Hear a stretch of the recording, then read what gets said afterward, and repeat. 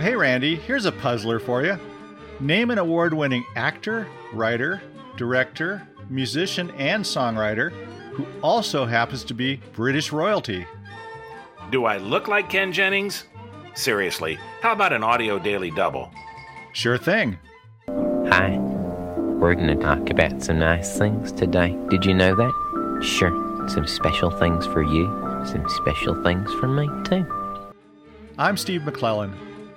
And I'm Randy Hodgins, and Steve's audio clue was none other than Christopher Guest, true comedy royalty whose career now spans 6 decades.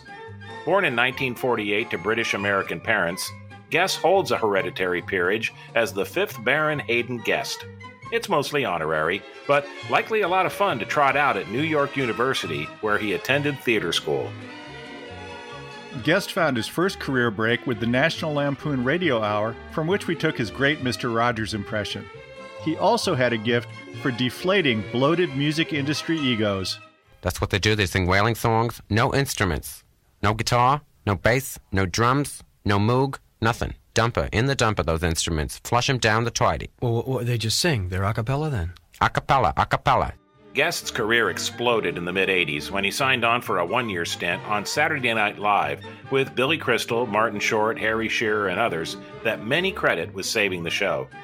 More importantly, in 1984 he starred in Rob Reiner's This Is Spinal Tap, a movie that skewered fading metal bands and launched the mockumentary genre.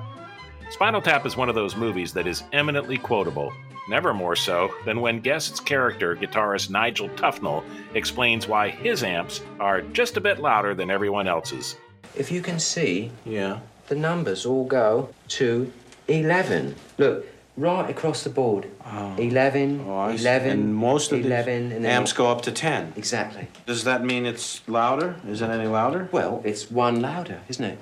Much of Spinal Tap was improvised, and Guest would adopt that style for his own films, beginning in 1996 with Waiting for Guffman, a mockumentary on bad community theater. Using a repertory cast that included Eugene Levy, Fred Willard, Michael McKean, and Catherine O'Hara, he had a great run, including Best in Show and the Grammy-winning A Mighty Wind, the tale of a reunion of fake folk singing legends, the Folksmen.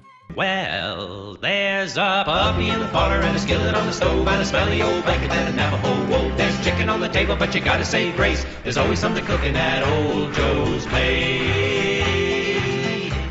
Guest has been married to Jamie Lee Curtis since 1984 and has 2 daughters. He's been less active in recent years, but resurfaced in 2016 with, you guessed it, a mockumentary made for Netflix about sports team mascots.